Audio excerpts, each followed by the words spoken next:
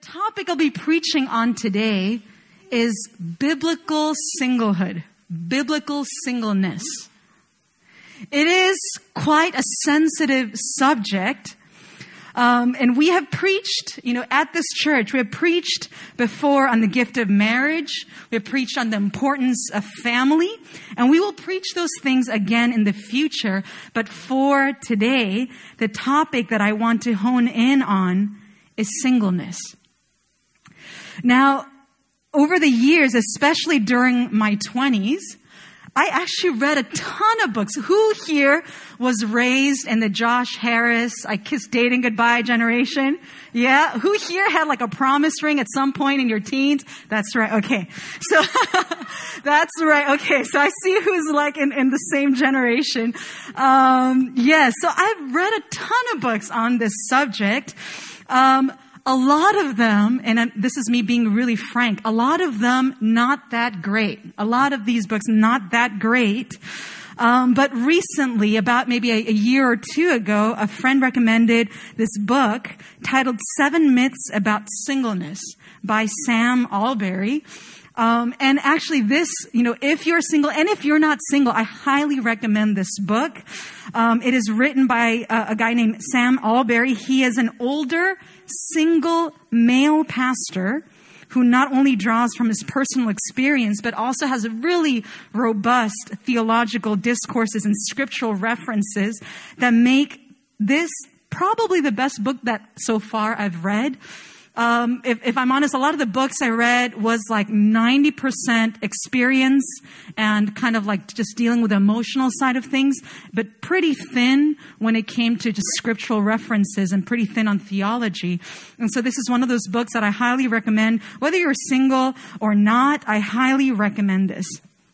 Now, before I begin to lose you guys who are not single, so before you begin to zone out and your eyes glaze over because you're on the marriage track or for whatever reason you feel like this doesn't really pertain to you, let me exhort you with this thought that is presented actually in this book. And I'll say this very carefully, okay? Firstly, even if you're married right now, chances are that you'll have to learn to be single again at a certain point in your life. It's not me, it's Sam, so be mad at Sam, okay?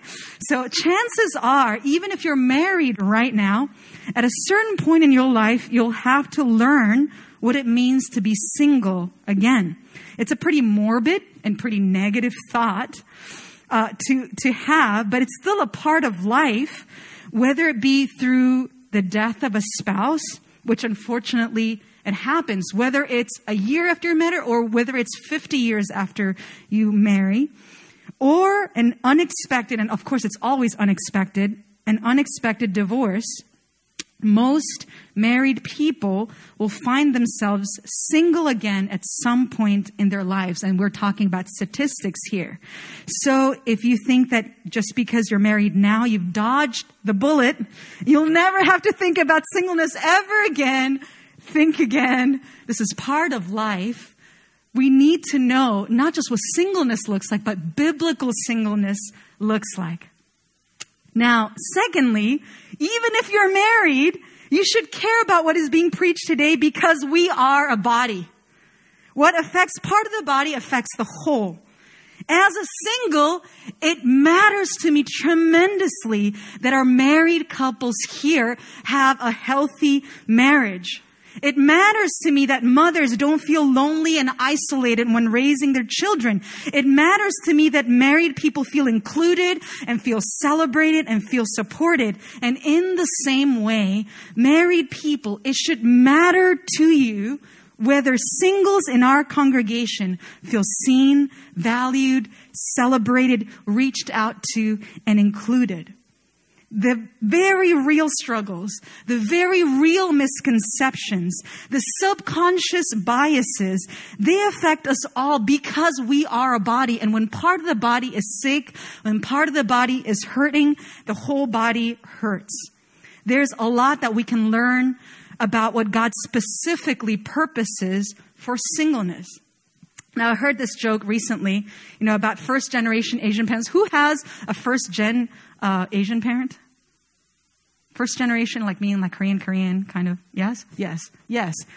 Have you guys experienced this? Like all the way through middle school, high school, sometimes even college, it's like no dating, just studying. And then when you reach like mid-20s, late 20s, they're like, why are you single? Like really mystified. How could that have happened? So many of us have had that experience. And that's kind of part of, being raised in an Asian home. I feel like that's what a lot of us experienced.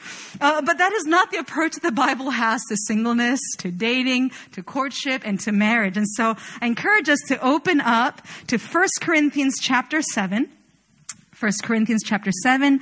If you have a physical Bible with you, I encourage you to open it up physically. If not, I have some slides for you that you can follow along with. 1 Corinthians chapter 7. And we'll read verses 6 through 9, and then we're going to skip down to verse 32. So this is in the middle of a discourse where Apostle Paul is talking about sexual purity, what it looks like to be a believer when previously they weren't a congregation, or previously they weren't believers, what it looks like to follow Jesus as a congregation and as singles and married people. And this is a very practical section in the Bible that talks about singleness in particular. And so starting with verse 6 to 9, I'm going to be reading from the ESV. It reads this way: now, as a concession, not a command. One more time. This is very important. Now, as a concession and not a command, I say this. I wish that all were as I am, single. He is single. I wish that all were as I am, but each has his own gift from God, one of one kind and one of another. So some have the gift of singleness, some have the gift of marriage. To the unmarried and the widows, I say that it is good for them to remain single as I am. But if they cannot exercise self-control, they should marry. For it is better to marry than to burn with passion. We're not going to go into burning with passion today. You can breathe a sigh of relief. We're not going to talk about that today in depth. Now we're going to skip down to verse 32. I want you to be free from anxieties. The unmarried man is anxious about the things of the Lord, how to please the Lord.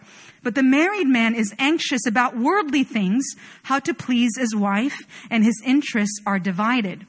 And the unmarried or betrothed woman is anxious about the things of the betrothed, meaning virgin still. Woman is anxious about the things of the Lord, how to be holy in body and spirit. But the married woman is anxious about worldly things, how to please her husband. I say this for your own benefit, not to lay any restraint upon you, but to promote good order and to secure your undivided devotion to the Lord. Make sure that you're not getting the wrong idea from this passage that we just read. We're going to continue on to verse 36. If anyone thinks that he is not behaving properly towards his betrothed, if his passions are strong, and it has to be, let him do as he wishes. Let them marry. It is no sin. But whoever is firmly established in his heart, being under no necessity, but having his desire under control, and has determined this in his heart to keep her as his betrothed, he will do well. So then, he who marries his betrothed does well, and he who refrains from marriage will do even better. A wife is bound to her husband as long as he lives, but if her husband dies, she is free to be married to whom she wishes, only in the Lord. Yet, in my judgment, she is happier if she remains as she is, and I think that I too have the Spirit of God.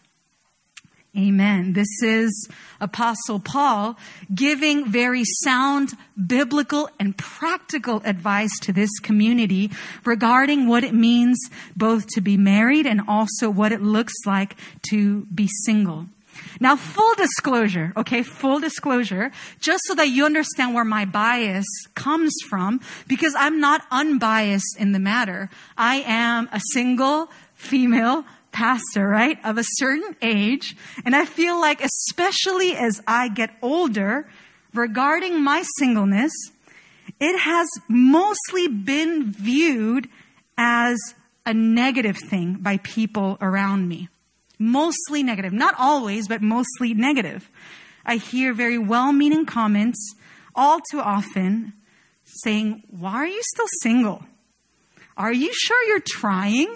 Maybe you're too picky, right? I hear that a lot. Or the very well-meaning but often patronizing, I'll be praying for you, I'm like, I didn't ask for that prayer, but thanks, I'll get whatever prayer, I can get, but I didn't ask for that. There have been times when my pastoral advice regarding relationships was dismissed because, well, you're single, how would you know, right? Or my views on family are diminished somehow because I don't have a family of my own.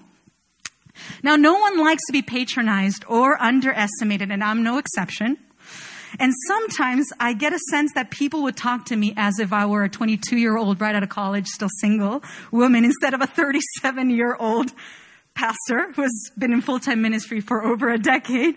It makes me wonder, did Paul ever get those comments? Like, hey, Paul, come here. I noticed that you're single. I'm praying for you. I know this other person. Would you like to get introduced? Or, hey, Paul, I like 1 Corinthians 7 and all, but you're single. Why are you giving advice to married couples? Isn't that for married people to do? I wonder if Apostle Paul ever got that. I wonder if Jesus ever got that. If I ever get to heaven, that's the first question I'm going to ask Jesus. I'm going to be like, Jesus, did Mary ever pressure you into getting married?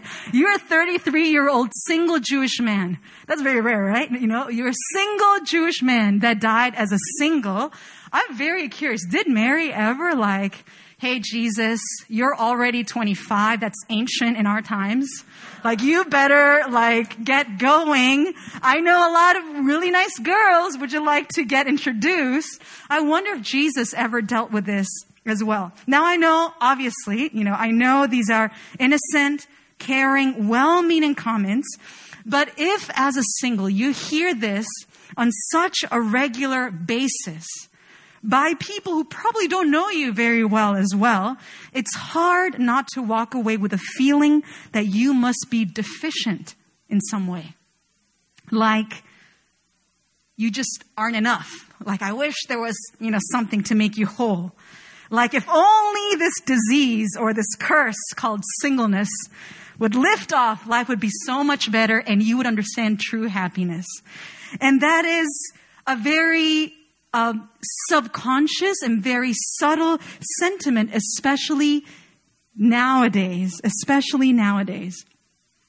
There's so much that culture and tradition and entertainment have to say about singleness, so much that well-meaning friends and relatives have to say about it. I've been hearing, why aren't you married for at least 15 years now, right? Why aren't you married or why aren't you dating? I've been hearing for a very, very long time in various levels of urgency. And trust me, as a single, I've heard it all.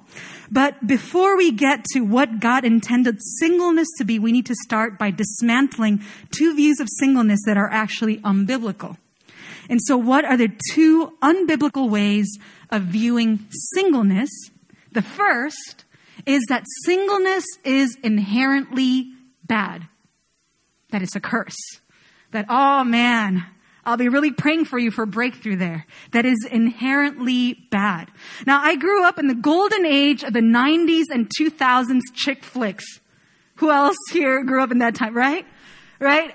Now, even the guys, you guys are not saying anything right now, but when pressed, more than a few guys have admitted to me, confessed to me, that movies like Serendipity, movies like 10 Things I Hate About You, movies like Notting Hill or Hitch or whatnot, that these are movies that we actually enjoy, and we were raised watching these movies. Are there any favorite movies here? Any favorite now everybody's embarrassed to speak of. Mean Girls?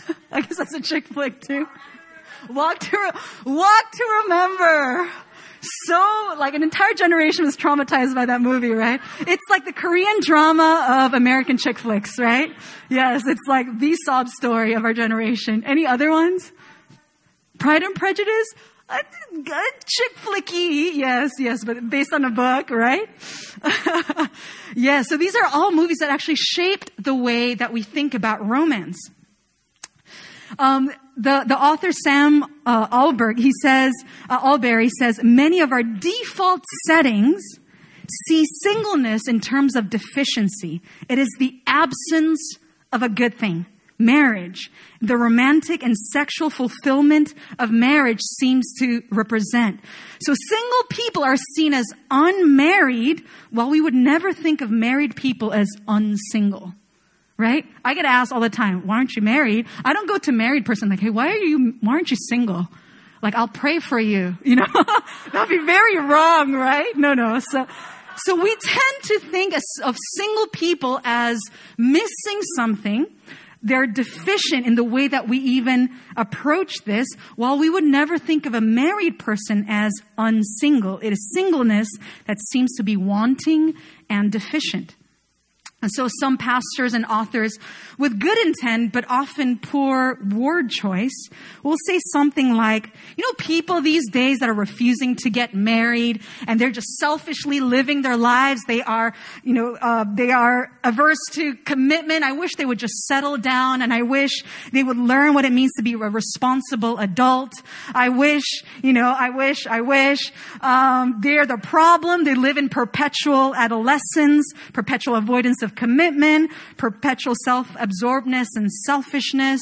Some pastors and authors, often with good intent but poor word choice, will say something like that. But this is what Sam Allberry says. The underlying problem is not with singleness, but with selfishness. The issue is what singleness is being used for, or what you assume it's being used for. So let me put it this way. If the problem is selfishness, whether you're single or you're married, you can be doing it for selfish reasons. Well, I got an amen? Yes. You can remain single for all the wrong reasons, just like you can marry for all the wrong reasons. If it's ultimately selfishness, then that's the problem. Because the Christian life, whether as a single or as a married person, is a call to lay down your life, to serve one another, to not live out of selfish ambition, but in selflessness, in service, in sacrifice, and in love. So when we paint singleness in a very particular light, as it is inherently bad, these are people that are running away from commitment and responsibility, it is all too simplistic and doesn't address the root issues. In the same way that you could say, hey, somebody got married simply because they don't want to be alone. There's nothing in them that wants to serve the other person, nothing in them that wants to learn to love and be sacrificial towards another person. In the same way, you can have problems with selfishness in both singleness or also in married life. So that's one unbiblical way of viewing singleness, that it's inherently bad, that it's a problem, that what's happening with the youth these days that are not getting married, it's not inherently bad if it's done with the right motives. Second, the other misconception is that singleness is inherently good, right? There's a growing cultural trend of marriage and children is just a ball and chain, and, singleness is just unattached and free and, not like without responsibilities, and it's commitment free and it's adventurous, and you see these couples on Instagram and that's what I want to be like, and that's the kind of life that I want to live. And marriage is seen as like, costly and full of responsibilities, and it's cumbersome. And the question is asked, why commit when you can just have fun together and then part ways? The question is asked, why settle when I just need to find myself, or I just need to find happiness? And in some circles, it's becoming increasingly popular to say in a very defiant tone, who needs a man, right? Right? You hear that a lot. I understand. Yes, we're not going to get too deep into that, but when it's said that way and in that tone, my instinct says it has less to do with God-given dignity and value and independence, and it has more to do with fear of disappointment and past hurt and all of that, right? Right, yes, preach, yes. So it's becoming increasingly popular in our culture to see singleness as this is like the golden ticket to a free life. You can do whatever you want. You can spend your money however you like. You can travel whenever you want. You can just pick up and go whenever you want. And it's seen as this golden ticket into eternal freedom in this life. Now, two things that we need to rectify about this view. First of all, Paul in 1 Corinthians does concede that singleness has its advantages, but he doesn't say it's freedom to live for yourself, YOLO. He says it's freedom to love and serve God. That's the freedom that you have as a single person. Singleness, according to Paul, isn't for you to live for yourself. And as a single myself, I need to ask myself this question. Am I leveraging my singleness to truly live for God and serve others, or am I doing it just to be selfish? I need to be asking that question. Secondly, and this is a big deal, very important in our definition of singleness, Paul isn't defining singleness as the world does, because the world defines singleness as uncommitted yet sexually active, right? That's what it means to be single in the world, right? Whereas Paul defines it as focus on God and sexually pure. It's a very different definition. Like in today's language, singleness doesn't completely capture it, because in our culture, singleness just means unmarried. It doesn't mean actually sexually pure. That's not, we need to dig back into old-fashioned words like celibate or chaste, right? These words, I feel like, like I'm a nun, and that's where those words belong, like somewhere back in the dark ages. And, but that's the way that Paul is actually defining singleness. Focused on God and sexually pure. So in our day and age, as culture becomes more and more secularized, as the institution of both godly marriage and godly singleness are both seen as unrealistic or unattainable or uncommon or too difficult, we must anchor ourselves on what the Bible unapologetically says is true and is good. So we need to begin to redefine these terms in our minds. So what does it mean then to be biblically single? It brings us to the question, if the Bible doesn't define singleness as inherently good nor inherently bad, what does it look like to be a single according to God's plan and God's purpose? The first thing that we need to make sure that we're all on the same page with is a single is a whole person. They are a whole, complete person. This must be said because of the often subconscious mentality from rom-coms like Jerry Maguire, you complete me, right? No, he does not. He does not complete you. You are a whole person in Christ. This message of we are incomplete until we find our other half. We are incomplete until we find that romantic partner. This message is so repeatedly and so relentlessly preached in every breakup song, every romantic movie, every Valentine's Day card. We begin to internalize it. But that is not the Christian faith. The Christian faith says that a single is a whole person.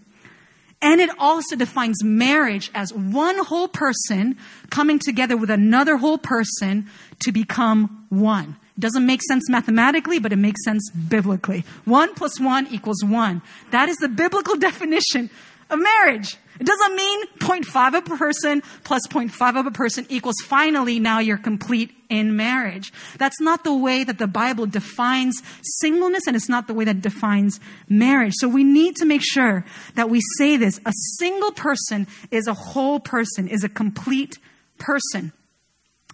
Marriage isn't when a half person and another half person come together to make a whole. It is when one whole person and another whole person come together to make a whole. Anybody who's married or anybody who's dated before, you will know the perils of someone wanting you to complete them. You know? That is toxic in a relationship, and that is a promise that you cannot deliver on. All the wives and husbands said amen to that. There's no way you can deliver on that promise. Only Christ can make you whole. Now, can I say something very unpopular? Okay, I'm going to say something very unpopular. All right, you ready for this? You can be a whole person. You can be a complete person without romantic fulfillment or sexual experience. You can be a whole, complete person without romantic fulfillment or sexual experience. Yes, I know it's not popular to say, and I know it's very difficult to actually live out and to walk out and to believe, but historically, if we look at the saints that have gone before us, and biblically, if we look at very blatant examples like Paul himself or like Jesus himself, we cannot argue this point. A single person is a whole person. Jesus, as someone who wasn't just single, but, according to some of other terms, chaste, right? Celibate. Jesus was not calling others, singles, to a standard he was not willing to embrace himself first. He isn't calling singles to sexual abstinence while knowing nothing of it himself. He lived this very teaching. Sam Allberry says, but there's even more than that. Jesus is not just an example of a non-hypocritical teacher. He's an example of the perfect man. He is the humanity all of us are called to be, but which none of us are. He is the most complete and the most fully human person who ever lived. So his not being married is not incidental. It shows us that none of these things, marriage, romantic fulfillment, sexual experience, is intrinsic to being a full human being. The moment we say otherwise, the moment we claim a life of celibacy to be dehumanizing, like it's less than the full experience of a human, we are implying that Jesus himself is only subhuman. So we need to make sure that this is the place where we begin. If we begin to see unmarried single people as, man, I just wish your life would become complete, we're saying something very profound about the way that we view Jesus, Paul, and any of the other saints that have gone before us who have chosen this road. So a single is a whole person, a whole human being. Now going back to the passage in 1 Corinthians 7, the Apostle Paul is very clear that there are certain, very specific advantages that single people are gifted with. A single is gifted with certain opportunities to serve others. And he makes it very clear. He's not trying to make a value statement about, well, now singles, now this is our time to shine, and all married people, man, you can't love the Lord. He's not saying that. He's saying, practically speaking, there's ways in which someone who's single is able to serve others in ways that maybe married people are not. He's not saying one is worth more than the other. He's saying, practically speaking, there are certain opportunities that single people are gifted to serve others. In 1 Corinthians chapter 7, verse 28, he very clearly says a married man and a married woman, they have something that he says is called divided interests. And that's the way it should be. If Pastor JP here, who's recently married, if he's living his life still as a single and serving God still as a single, I would have problems with it. Yes, and Pauline definitely would have problems with that, right? That should not be that is out of order for someone who is married. He is called to serve God and love others as a married person. So it is good for him to have divided interests. He should not be serving God. He should not be serving others in the way that he did as a single man. And that is God intended in the context of marriage. It's not out of order. It's not sinful. And it's not that Paul is putting down marriage. He's just being realistic. When he says worldly troubles, it's not worldly and fleshly, like in a negative way. He's saying, actually, the worries of this life, the things that you should be taking care of as a husband, the things that you should be taking care of as a father, those things are a part of your life now. And you serving God is going to look a very particular way when you are married. It's not ungodly. There is a duty a husband has to a wife. There's a duty that a wife has to her husband or that a parent has to their children. So I've been doing some reflecting on my journey in the faith. And if I were to look back, I know for sure that there have been some times in my life when 1 Corinthians 7 was very true in my life, where I was able to serve others freely and sacrificially, not despite being single, but because I was single. There's certain opportunities that were open and available to me because I was single. There have been moments where I can drop everything and go to the aid of someone who needs help or comfort. There's a flexibility and an availability that I take for granted very often. And these things are a gift to me in the season because I'm single. If I were to think back even specifically, for example, 3 years ago, when our community was going through a very, very difficult time. And this is not me trying to pat myself in the back or give myself cookies or something. I can very humbly say that if I had had children at that time, I wouldn't have been able to have 1 a.m. board meetings to deal with crisis. I would not have been able to drive out of town to meet with families that were feeling isolated. I would not have been able to fly to Sydney and Melbourne and LA to help with hurting community at the wake of a tragedy. I wouldn't have been able to stay up all night answering emails or stay up all day counseling people. This was a grace and a gift that was given to me for the sake of the body. If I had children, it would be irresponsible for me to do that. Like drop my kid and be like, bye, I'm going to Sydney. Somebody would have to confront me about that. But because I was single, there were very specific opportunities that I did have to serve the body. And so I know for sure, even in my own experience, that there's certain opportunities that I have as a single person to serve others that may or may not be there if I wasn't single. And so in the same way, this is my exhortation for those who are single. Don't take this time for granted.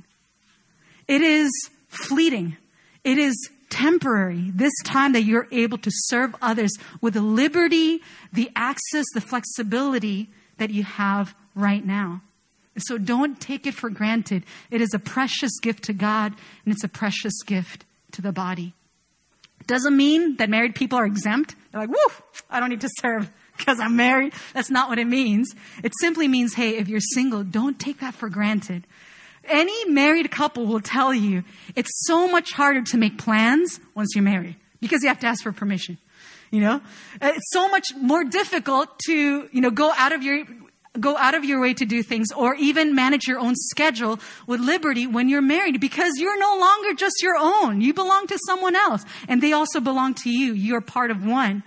And so there's certain liberties that you have that you take for granted as a single person, and you cannot take those things for granted. A single is gifted with certain opportunities to serve others, and it's a gift to God and a gift to the body. Now, lastly, a single is gifted with certain opportunities to love God. Someone said, if marriage is an illustration of the sacrifice of Christ, so husbands, love your wife like Christ loved the church. If marriage is supposed to be an illustration of what Christ's sacrifice was, then singleness is an illustration not of the sacrifice of Christ, but the sufficiency of Christ. Christ is enough for you. It doesn't always feel that way. You don't always feel like that on a daily basis, but you have a very particular message to give the body and to give the world, and that is that Christ is sufficient. Even if you have desires within you to get married, and those are God-given desires, that is not something that we want to stigmatize. That is not something that we want to downplay. But as a single, you're given a very unique opportunity to show the body, to show yourself, to show the rest of the world that Christ is sufficient. He is enough. What it looked like to love Jesus when I was single in my 20s, it looks very different to what it looks like to love Jesus now that I'm in my 30s. It's very different. The sacrifice and the love that I have to give to God is different as well. I'm not going to downplay the difficulties of singleness, just like I wouldn't downplay the difficulties of marriage or raising a family. Learning to embrace singleness, whether it's temporary or whether it's long-term, it's not easy. But I've been blessed by friends who celebrate and encourage me, regardless of whether I'm married or not, and especially by married friends who go out of their way to make sure that I don't feel lesser than. I know that it's a journey that requires the help of the Holy Spirit. It requires dependency on the Holy Spirit. Living life as a single, again, is not all roses and unicorns and rainbows. It's not that. It's also very difficult. So I cannot downplay the difficulty of it. But there is help from the Holy Spirit to aid us in those areas of weakness, in those moments of loneliness, in those moments where we feel, man, how much longer? We have the help of the Holy Spirit, and we need the support of a community of faith.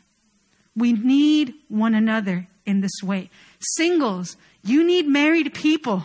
Married people, you need singles. This is what it means to be a body. This is what it means to support one another, be there for one another, regardless of what life stage you are in. And it is in that place that we can spur one another to greater love for Christ, to greater service to the body in ways that really build us up, in ways that are life-giving, in ways that make even singleness, as difficult as it might be at times, it makes it a blessing.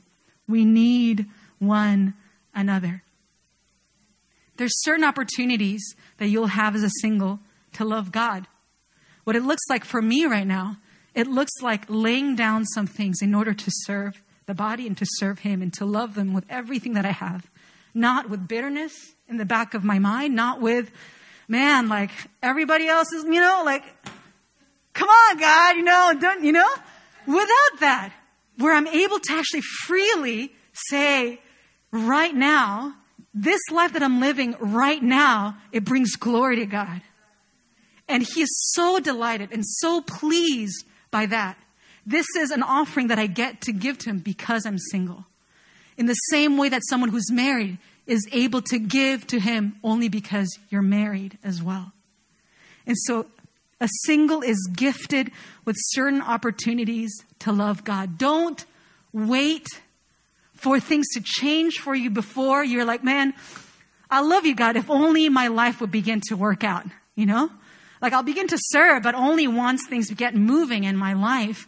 We cannot hold hostage those things until we feel like we have what we need to be complete. Christ is enough. Christ is enough. In those moments where you feel unseen, Christ is enough.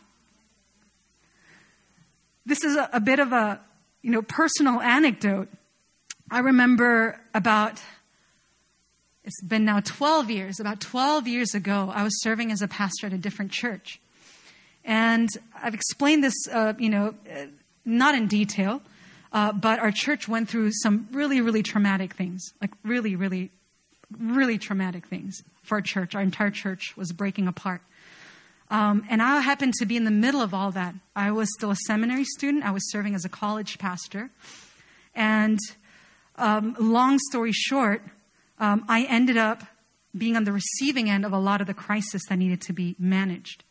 As someone who was kind of second in command, and something happened with the person first in command. And so a lot of these things fell on my plate. And it was, I kid you not, probably the most difficult 2.5 years of my entire life, where if I didn't pray to God in the morning, like I wouldn't make it through the day.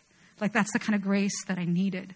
I knew that I would fall apart, that I would not have what it takes unless God helped me supernaturally.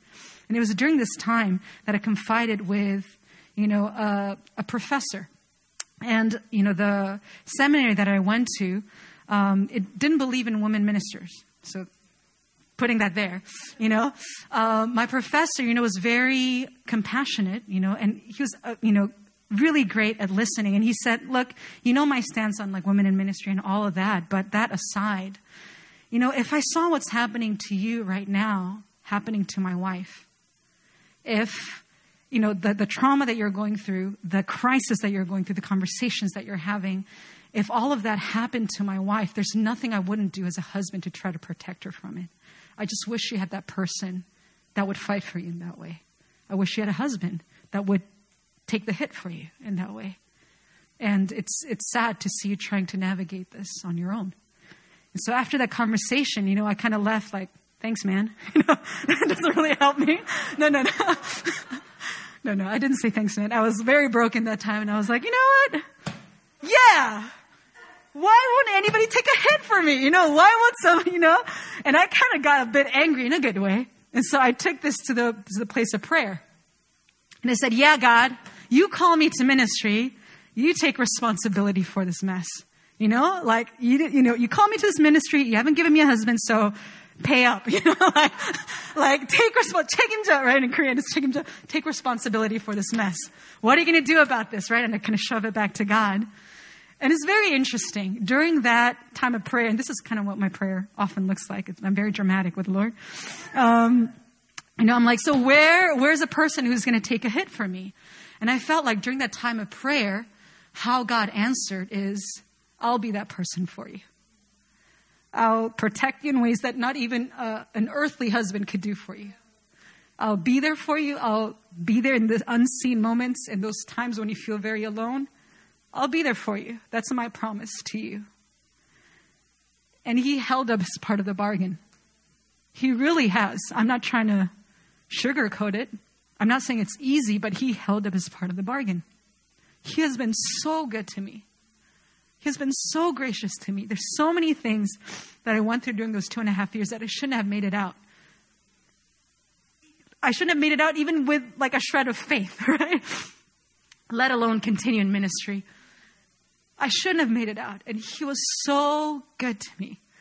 And he satisfied me in ways that I know, even if I were to get married in the future, my husband would not be able to do those things in that level, to that extent. God came through for me as I allowed him to take that place in my life. And that sacrifice that I gave to him during those 2.5 years, they're so pleasing to him. That was something that I was able to give to him because I was single and because I invited him in. God, I don't have a husband. Would you take that place? Would you be my support? Can I lean on you? Can you be trusted? Will you be there when I need you? And God said yes every time. And he's been there for me. Even me being here is a testament to that. He's been so tremendously good. Not just in a spiritual, abstract kind of way, in very real ways in my life. He has been so, so good to me. Now, as I invite up the praise team to come back up as we close in prayer, this is my exhortation to us as a church community. New Philly, can we, as a church, call one another to a higher vision of what singleness could be? To not settle for anything less. To not settle for, this is just a waiting game until the right person comes along. Or this is a purgatory, right? An agonizing limbo that you're desperately waiting to be rescued out of. Can we call one another to higher vision of what singleness is supposed to be in Christ? Can we encourage one another to step into that direction? Because singleness is not supposed to be a time when you are incomplete. You're supposed to be complete in Christ. At the same time, singleness is not a free pass to be as self-absorbed or as selfish or hide in fear of intimacy or fear of commitment. Singleness can be God-glorifying and soul-satisfying, whether it's just for a few years or for life. And we set the bar too low and settle for too little if we don't grasp this as a community. Our call to follow Christ, regardless of circumstances, regardless of where He leads us, is for us to lay down our lives and know that He is sufficient for us. Whether we're single or whether we're married, may our lives be for the glory and for the pleasure of God. That is my desire for this community. My heart breaks when I hear different people going through such a difficult time with singleness. And I have those moments too. I'm not going to downplay that. But if we're just waiting for things to change and for our life to begin somehow, I believe that we're missing out on something so precious that we're able to give to God and we're able to give to one another as a community.